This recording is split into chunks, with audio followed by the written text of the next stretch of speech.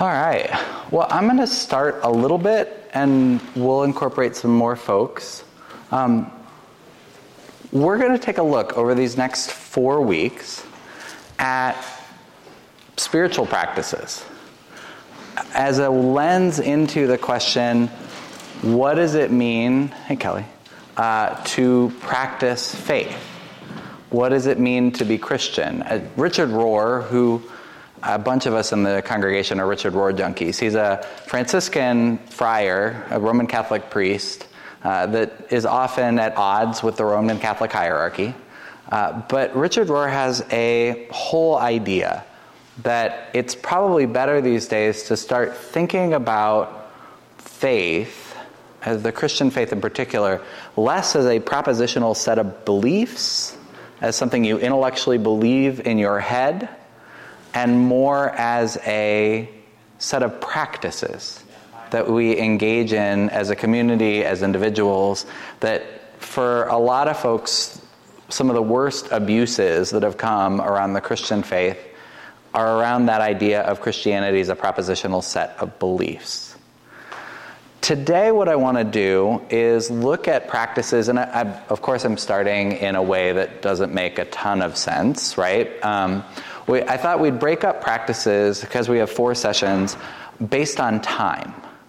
And so this week we're going to do the hardest one to conceive of in terms of time, and that is the practices across the whole of life. What do I mean by that? Anybody have a venture, a guess? Like what would be a practice that is a life practice in Christianity? Maybe you do it once in your life. Don't all jump in at once. It's a very participative class. Hey, Dave. Dying. Dying is an important Christian practice. We'll talk about the practice of dying. What's another one? Baptism. Yeah, in this tradition at least, baptism is a one-time thing. Others? Those are 2 good ones. We're going to talk about a few different ones. But part of what I want to talk about tonight, when we talk about practicing across life, and I can't spell apparently, practicing across life, is the idea of stages.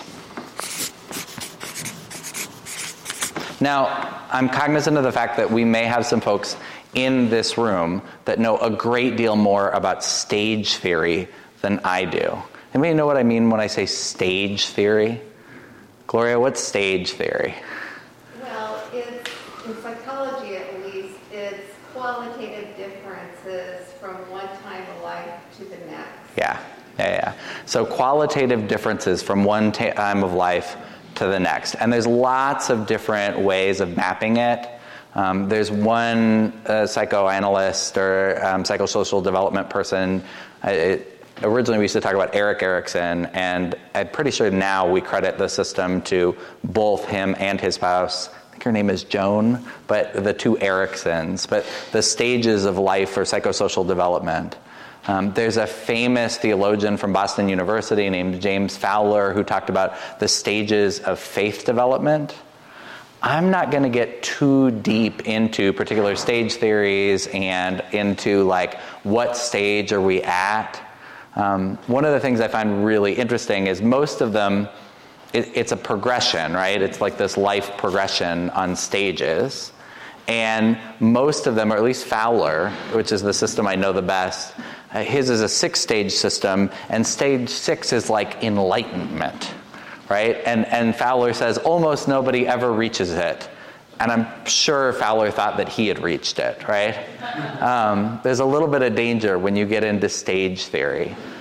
But this idea that we go in stages across life, however you number them, and whether you think of the stages as something that you consistently progress through, and maybe some people regress a little bit, or you think about the stages as particular ways of conceiving faith at different points in our journey, it can be helpful to think about sort of ways of doing and being and thinking about faith that at times we need to transcend.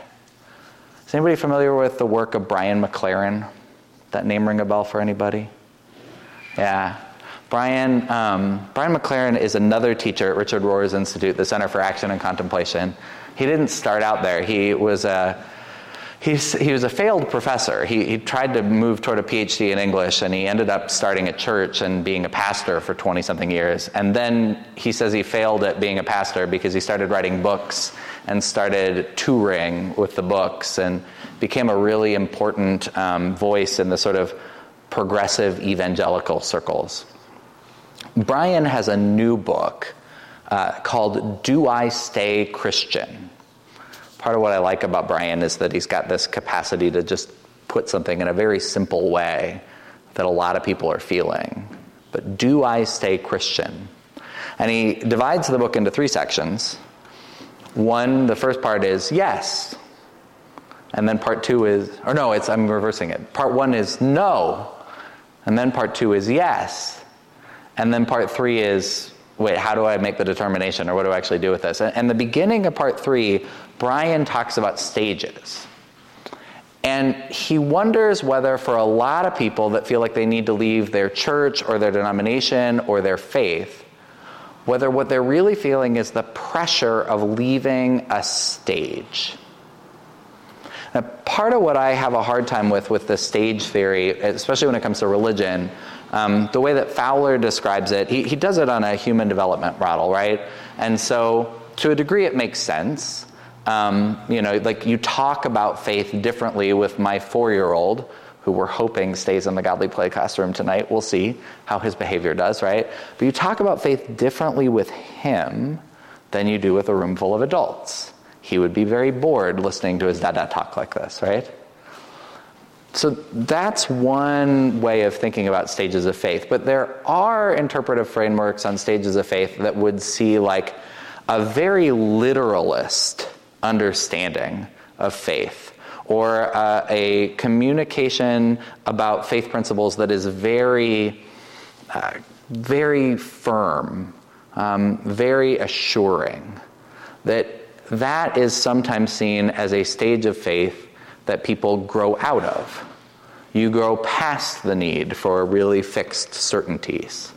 That often gets involved in stage theory. And you can see these stage theories that look at like the capacity to hold mystery. And you can tell that it's like Episcopalians who are all into sacraments that are looking down on the evangelicals.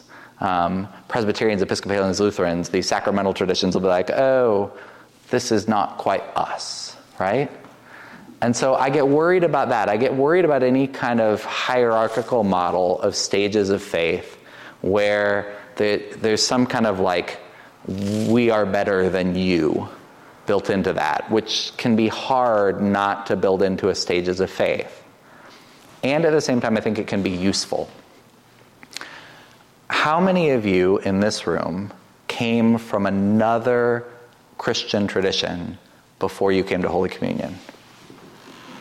Yeah, just about everyone in the room, right? And so it can be tempting to look back at the stages that came before, and particularly if there was some precipitating event or some decision you made about, I just can't swallow this thing about the religious tradition that I'm leaving, that can make it tempting to really look down on a different way of doing faith.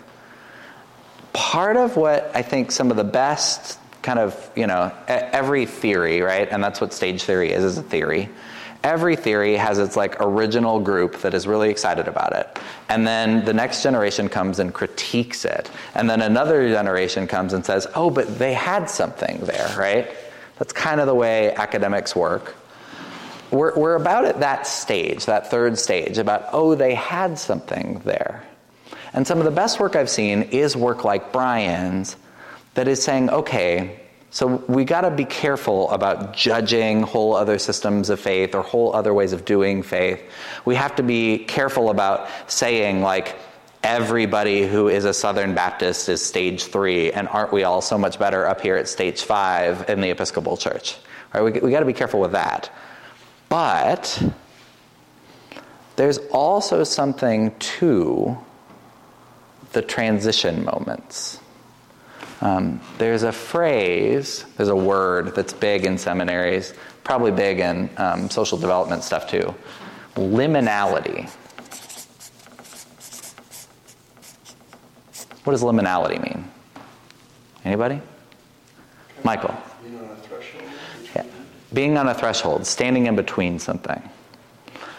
Part of what we know from social development and part of what we know from spiritual development is liminal moments are really uncomfortable, and they tend to be the key moments in our own journey of faith. They tend to be the moments in which something is breaking open for us. Some container we had built no longer holds our sense of who God is, what the Spirit is. Some community that we participated in no longer is able to satisfy a need that we have in some way. And so we end up in this edgy, uncomfortable place, but it's also the place where we go through a huge amount of growth.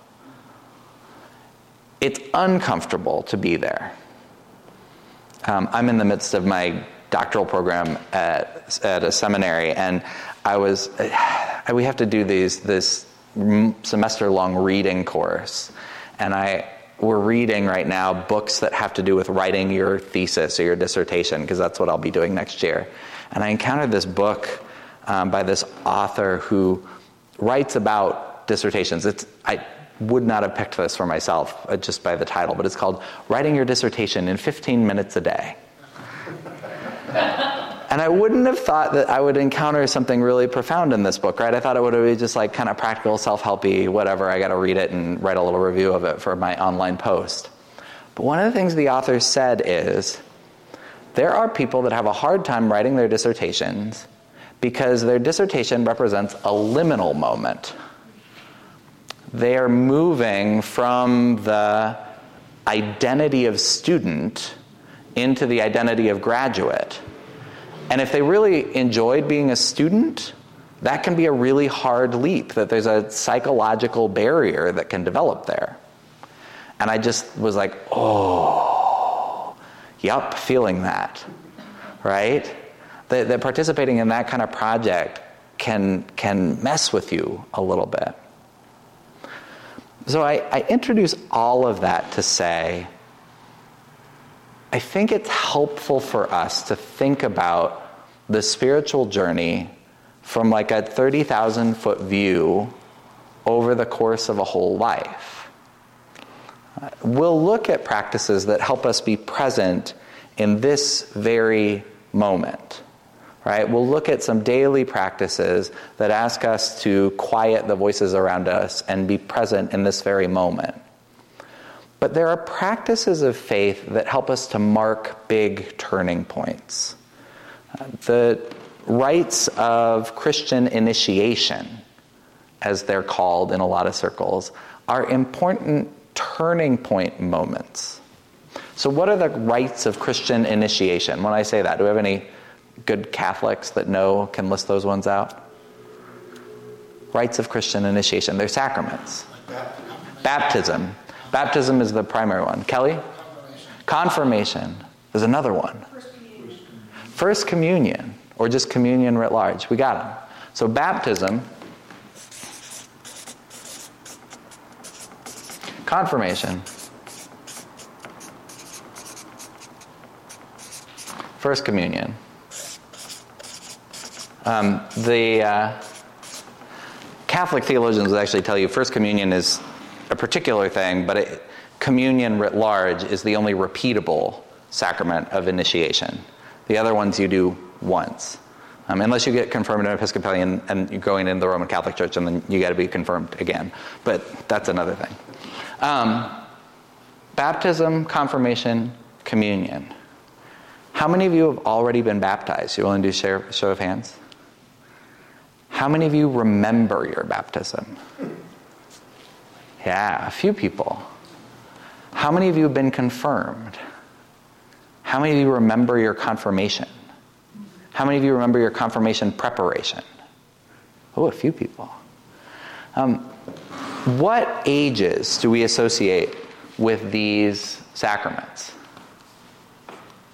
Why did I ask that question about remember?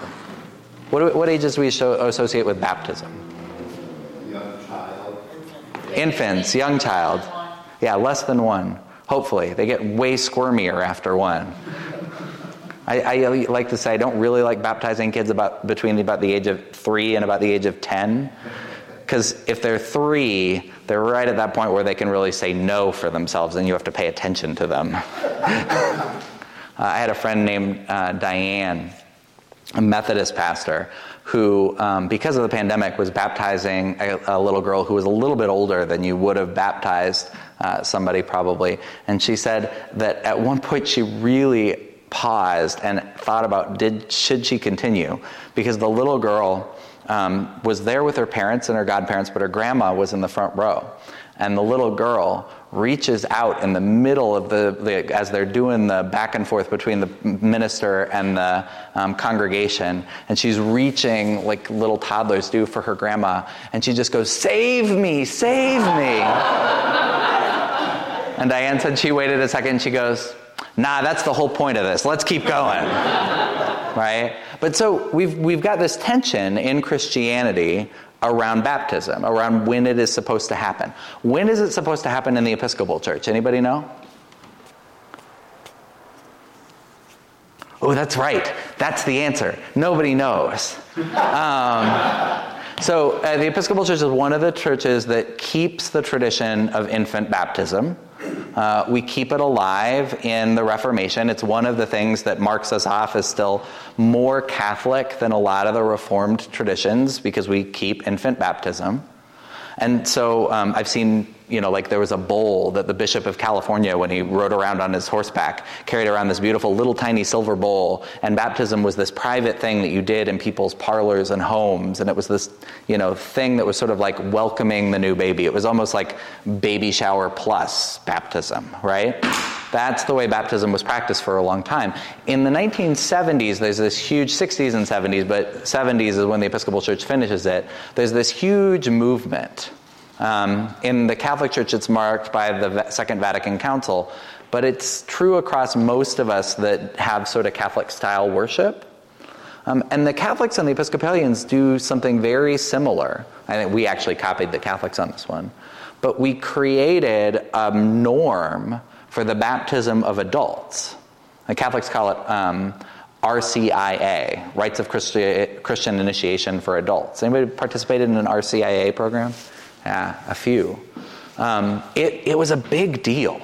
It still is a big deal. But the prayer book, the Episcopal prayer book, and we'll talk more about the prayer book tradition, but a prayer book, the Episcopal Church doesn't have like doctrine from on high. There are things that we pass at our General Convention, but it's nothing like the Roman Catholic Church where there's like teachings that come down. The resolutions of General Convention don't hold that kind of authority. What does for us is the Book of Common Prayer. I should have one with me. I'll get one while you all are discussing at your tables. But the Book of Common Prayer, my mom pointed this out to me. I don't know if she got it from one of her seminary professors or it was just my mom. But if you open up the Book of Common Prayer, it starts with daily prayer, morning and evening prayer. We'll get there. But then, after morning and evening prayer, it takes you through the life cycle. It starts with baptism, then you get the Eucharistic prayers, then you get confirmation, then you get then you get married, then you get ministry with the sick and the dying, then you die, you get the rites of burials, then you get ordination. She thought that part was funny. But it's interesting, that's the organization. The Book of Common Prayer takes you across all of life. And in the Book of Common Prayer, the service for baptism, the newest iteration of the Book of Common Prayer comes from 1979. And so you can tell there's some new hip stuff in there from 1979. There's a Eucharistic prayer that we've only used a few times here, but we call it the Star Wars prayer, because it includes the vast expanse of interstellar space, right? It's got lines like that in it. There are things in the Book of Common Prayer that feel semi-contemporary. And one of those things is the service of baptism is in the Easter Vigil, It's not its own broke out little service. It's built into the Easter Vigil, and it's really written for adults. It's sort of like, here's the footnotes that allow you to still do this for infants. But the framers of our current Book of Common Prayer really wanted us to think about that this service was something that adults were going to participate in our new time period where so many folks were going to grow up not Christian. I'll still say the vast majority of the people I've baptized, guess what age they were? Under 3. But we've had more and more adult baptisms. So it's interesting, this baptism, it functions pretty differently if you're doing it at 0 to 3 versus if you're doing it as an adult, don't you think? We're going to talk a little bit about that as groups. Confirmation. What age do you associate with confirmation? 14?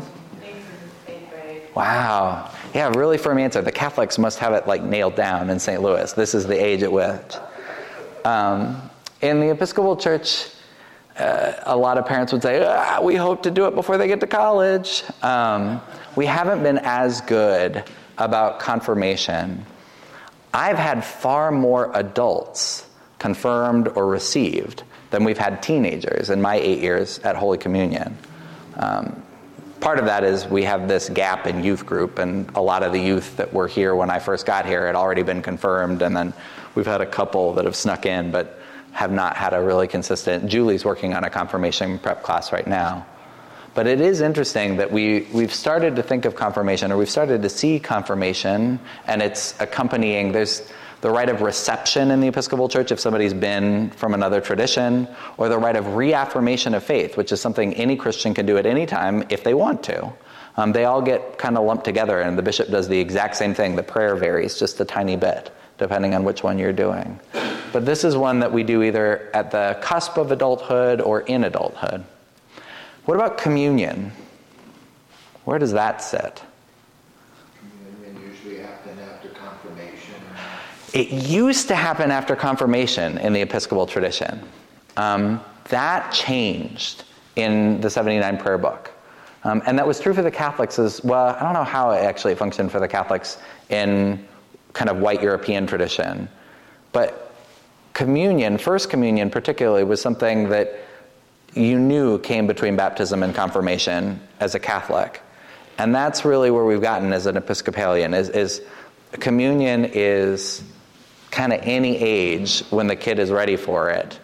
And we don't tend to make a big deal in the Episcopal tradition about First Communion, with one exception. Anybody have any idea where the one exception would be? Latino ministries. When I had a Spanish-speaking congregation, we actually had to create something. The National Church has created a liturgy. My friend Anthony Guillen, who's the head of Hispanic Ministries, created this liturgy, but they call it the Gran Comunión. Instead of the First Communion, they say the Great Communion. And because it's such a built-in cultural expectation in Latin American cultures, the idea of First Communion, they built something that involved a little bit of instruction, and was like this time when it was really an emphasis that the kids were going to receive communion. And they put on the little dresses, and they did all the cultural things around it. So, what other stages of faith, besides these sacramental ones, might you name? If I said there are stages of faith, what stages of faith might you name? Marriage, and marriage prep, hopefully. What else? I'd make a case to you that there's an important one, and it's a bit of an emerging one. Young adulthood. And there's a lot of psychological studies around this. I used to be the young adult person for the presiding bishop, but there's a lot of psychological studies around young adulthood as this kind of emerging understanding of development and who we are. But it's a thickening phase of life in our culture. The sort of, and it's hard to pin down when it starts. Does it start at 18? Does it start at 21? Does it start at college graduation or first job? That's always, it's kind of got this, when does this start thing? And it's kind of got the same at the end of it. Does it end at marriage? Does it end at kids? If you're single, does it end when you're 45 and you just don't want to hang out with the young adult ministry people anymore? Like, how does that work? But there is this idea that in your young adulthood, there's a developmental sweet spot. And the psychologist would say, especially in your 20s, there's a developmental sweet spot that happens. And we're starting to develop some practices around young adulthood. What are some practices that you can think of around young adulthood that would be kind of a maybe once in life, or hopefully not that many times in life, kind of practice? Any ideas? Internships? Gap years, sometimes they're called. Service years. The Mormons have this down pat, right? What do Mormon kids do when they do 2 years as missionaries? Man, you go work for the church for 2 years and go tell people about your faith for 2 years, you're going to be committed to your church tradition for the rest of your life, right? You're going to raise your kids in that church. So there is this emerging, and in the Episcopal Church, we've seen this growing. We now have an international program that sends, I did it out in Honduras, but sends people all over the world to go serve with the Anglican Communion. We have domestic programs. We've had a house here in North City, St. Louis, where young adults have come and given a year of their life in formation. But young adulthood, I think there's another developmental sweet spot that we're just barely starting to crack in our culture. Anybody know what I'm thinking about? Anybody guess? Early retirement. I can't tell you about how many people are in this beautiful sweet spot discerning, what am I going to do with the rest of my life? Right? I got the pension years I needed to get in, and I still got, 20 years, hopefully of good health. And I'll tell you a story. So that's a program where I went out to be a young adult volunteer in Honduras. We did our training. We were technically considered missionaries of the Episcopal Church. And we did our training with other people that were going out as missionaries of the Episcopal Church. And I'll never forget Sarah. And Sarah had been a school teacher, and she decided in her retirement that she was going to continue as a school teacher. And she was going to go to China with the Episcopal Church. And the first night we were sitting around at missionary training, we were all telling stories about how we got there, right? Kind of stories that I'm going to have you tell to each other here in just a minute. And, it was about 20 people in the room, and so we're listening to story after story, and your eyes start glazing. And Sarah was more than halfway through the group, and then it got to Sarah. And Sarah had the best starting line I've ever heard in a story like this. She said, "Well, I went and got a colonoscopy." And everybody just kind of went, "Wait, what?" And she said, "I got done with my colonoscopy, and I'm coming out of the anesthesia, and the doc comes and sees me and says, 'Well, you got a great-looking colon. Come back and see me in 10 years. She said, and I thought, I've got 10 years with a clean colon. I better do something with them. And Sarah did. She had an incredible impact with the kids in China. And she didn't change the world or anything, but man, she started out her retirement with this incredible opportunity to go see the world and live this adventure of faith. And I'm seeing more and more folks at that stage of life or contemplating what that stage of life could look like. And so early retirement or older adulthood, we need some initiation around these things. It's another thing that Richard Rohr has gotten really into. Some of his early work was around these rites of initiation for adults, particularly for him, he was doing work with men. He looked at the toxicity of masculinity and the spiritual poverty that comes with so much of what men are told about who they're supposed to be and how they're supposed to be. And he figured out that a lot of men really needed a counter-narrative to that, needed to see themselves on a spiritual journey. And a big part of that was initiation, finding ways to be brought into, it's okay to be a gentle, caring, loving man. And it's kind of incredible. My dad did it, and it was transformative for him. But what are the points of initiation in our life? So I am going to set you all to talk with each other for a bit, because the best parts of this is not me talking, it's you getting to know each other. So I have some handouts. I'm going to read the questions, and I'm going to give you all about 15 minutes together. Mind putting the food on that white cloth table right in the middle there? All right, so questions. Have you been baptized? Do you remember your baptism? Have you been part of a denomination with strong views on infant baptism? Have you been confirmed or professed your faith as an adult? If so, what was the preparation process like? What experiences do you have of joining a new church? Has there been a marker of a moment that you're officially part of the church? Did you feel part of something bigger? And then 4, and if you don't talk about anything else, talk about 4. How would you describe your current stage on the spiritual journey?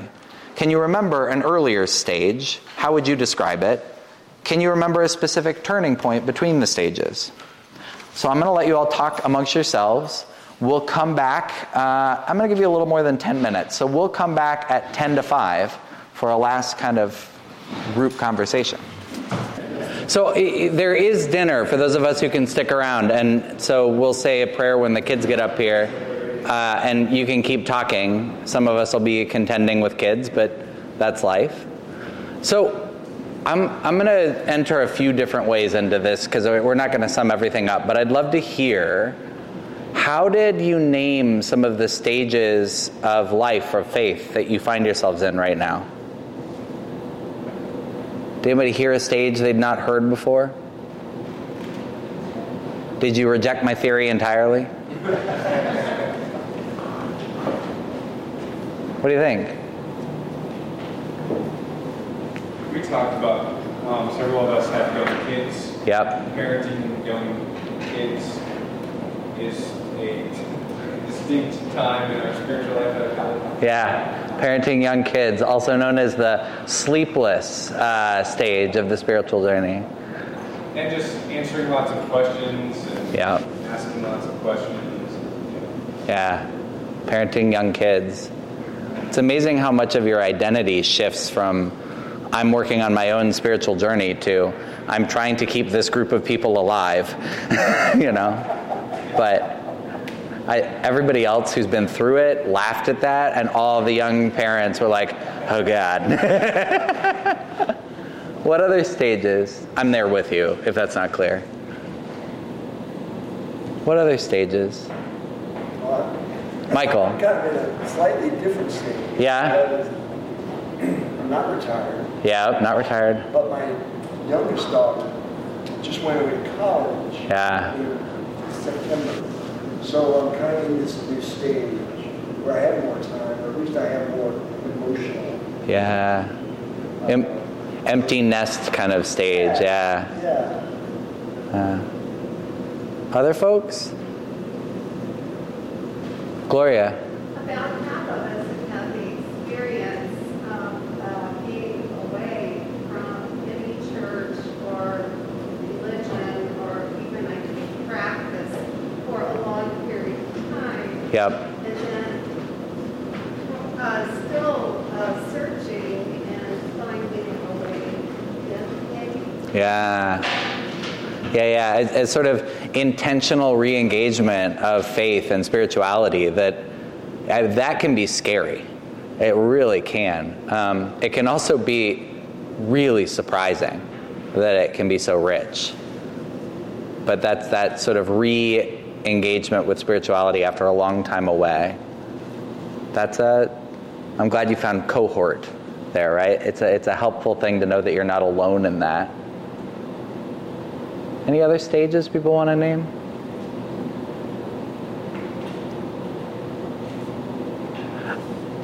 It's okay, too, to think about the liminality piece of it.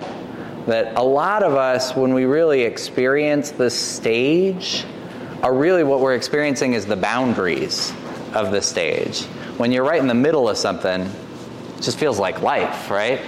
But when you hit the edges of it, that's why I asked that question about, do you remember a time when you went through a big transition or a big shift? Because I think sometimes it's when we're on that liminal space, on that edge, there's a lot of growth that's possible, but it tends to be really uncomfortable. It's good to keep in mind. What else did you talk about? Did you talk baptism stories? Yeah? What baptisms do you remember? I saw nods.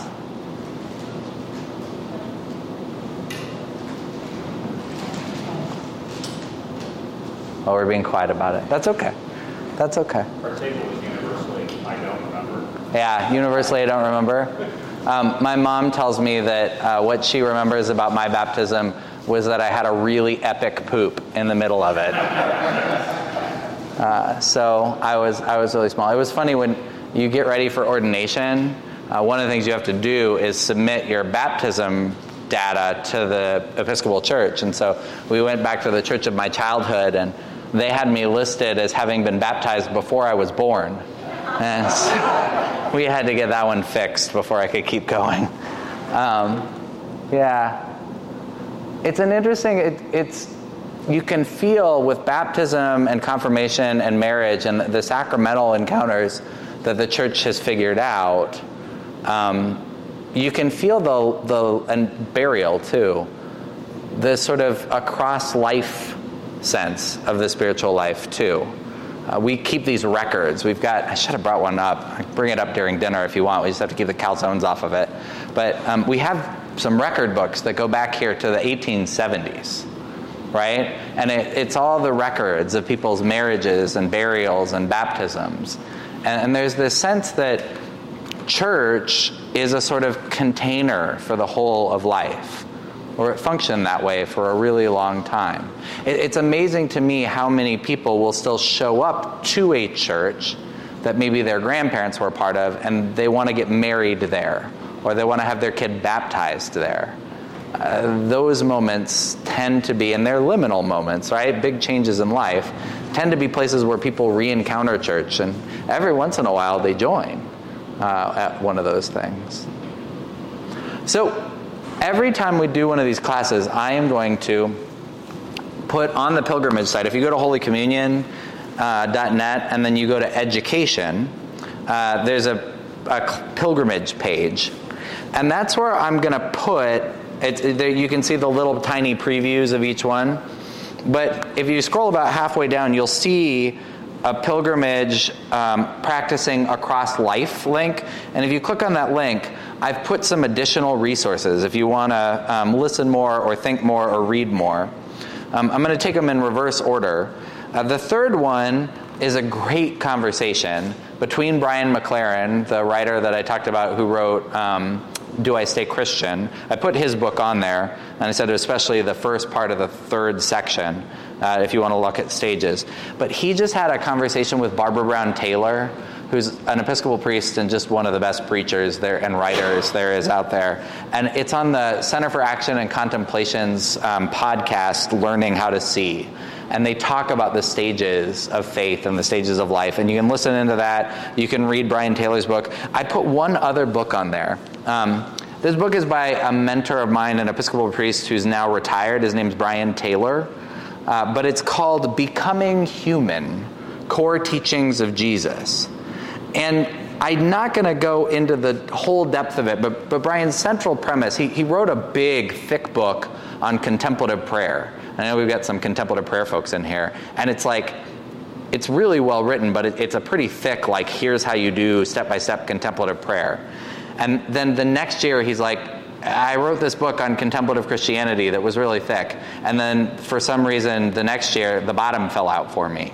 And I realized that my faith, if it didn't teach me how to be a better human, what was its good?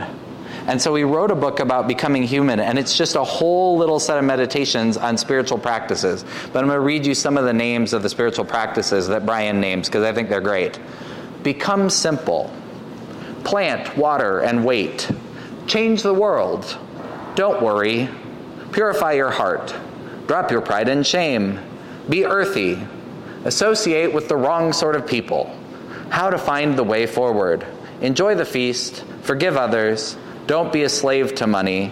He goes on and on. Face into conflict. Death is not the enemy. Heal and be healed. Help the poor. How to pray. You have to serve somebody. Exercise your faith. Do it now. You can't do any of this, and you will be made new. And they're all just little short, they build on each other a bit, but they're just little short perspectives on practicing faith across life. And part, I think, of why this list works is because these tend to be the kind of practices that are markers on the transition moments of faith. When you figure out that part of your faith is about helping the poor, that tends to be at a pretty big transition moment.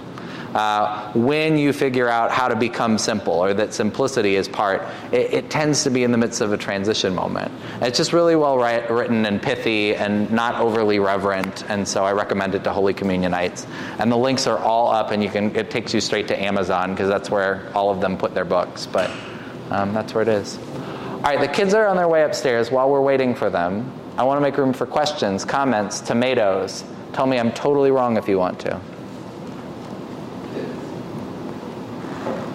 Anything? Y'all talk to each other. Yeah. You probably did this before, but since we came in late. It's all right. Can you just talk about the weeks that are going to follow here? Yeah. So this week was practices across the whole of life. Next week, we're going to talk about annual practices. We're going to look at the church year. We're going to look at the seasons of the church. We're going to look at we're actually going to look at the kind of structure of a rule of life, because I kind of think a year is about the best structure for a rule of life kind of practice. So we're going to take a look at practices that get us across the year. And some of that will be sort of introduction to the Episcopal way of doing things, like why is it purple in there right now? My son asked me that after church. Why are you wearing purple? I said, it's Lent. I'm not wearing purple. That's right, Silas. Chester's wearing purple. Yes, Silas. Sometimes it helps to be a 4-year-old. But why we do that stuff. There's, speaking of Silas. And then the next week will be daily practices. And then we will finish, the last week of March, we'll finish with a class in the church. And it will, that's a microphone, so that people can listen online. And it'll be an instructed Eucharist. So we'll do the Eucharist slowly across the hour, and I won't preach and we won't do all the readings, but we'll have a lot of chance to ask questions about Eucharist. Sound good? Yes. All right. Hey, Julie, will you say a prayer for dinner? Yes.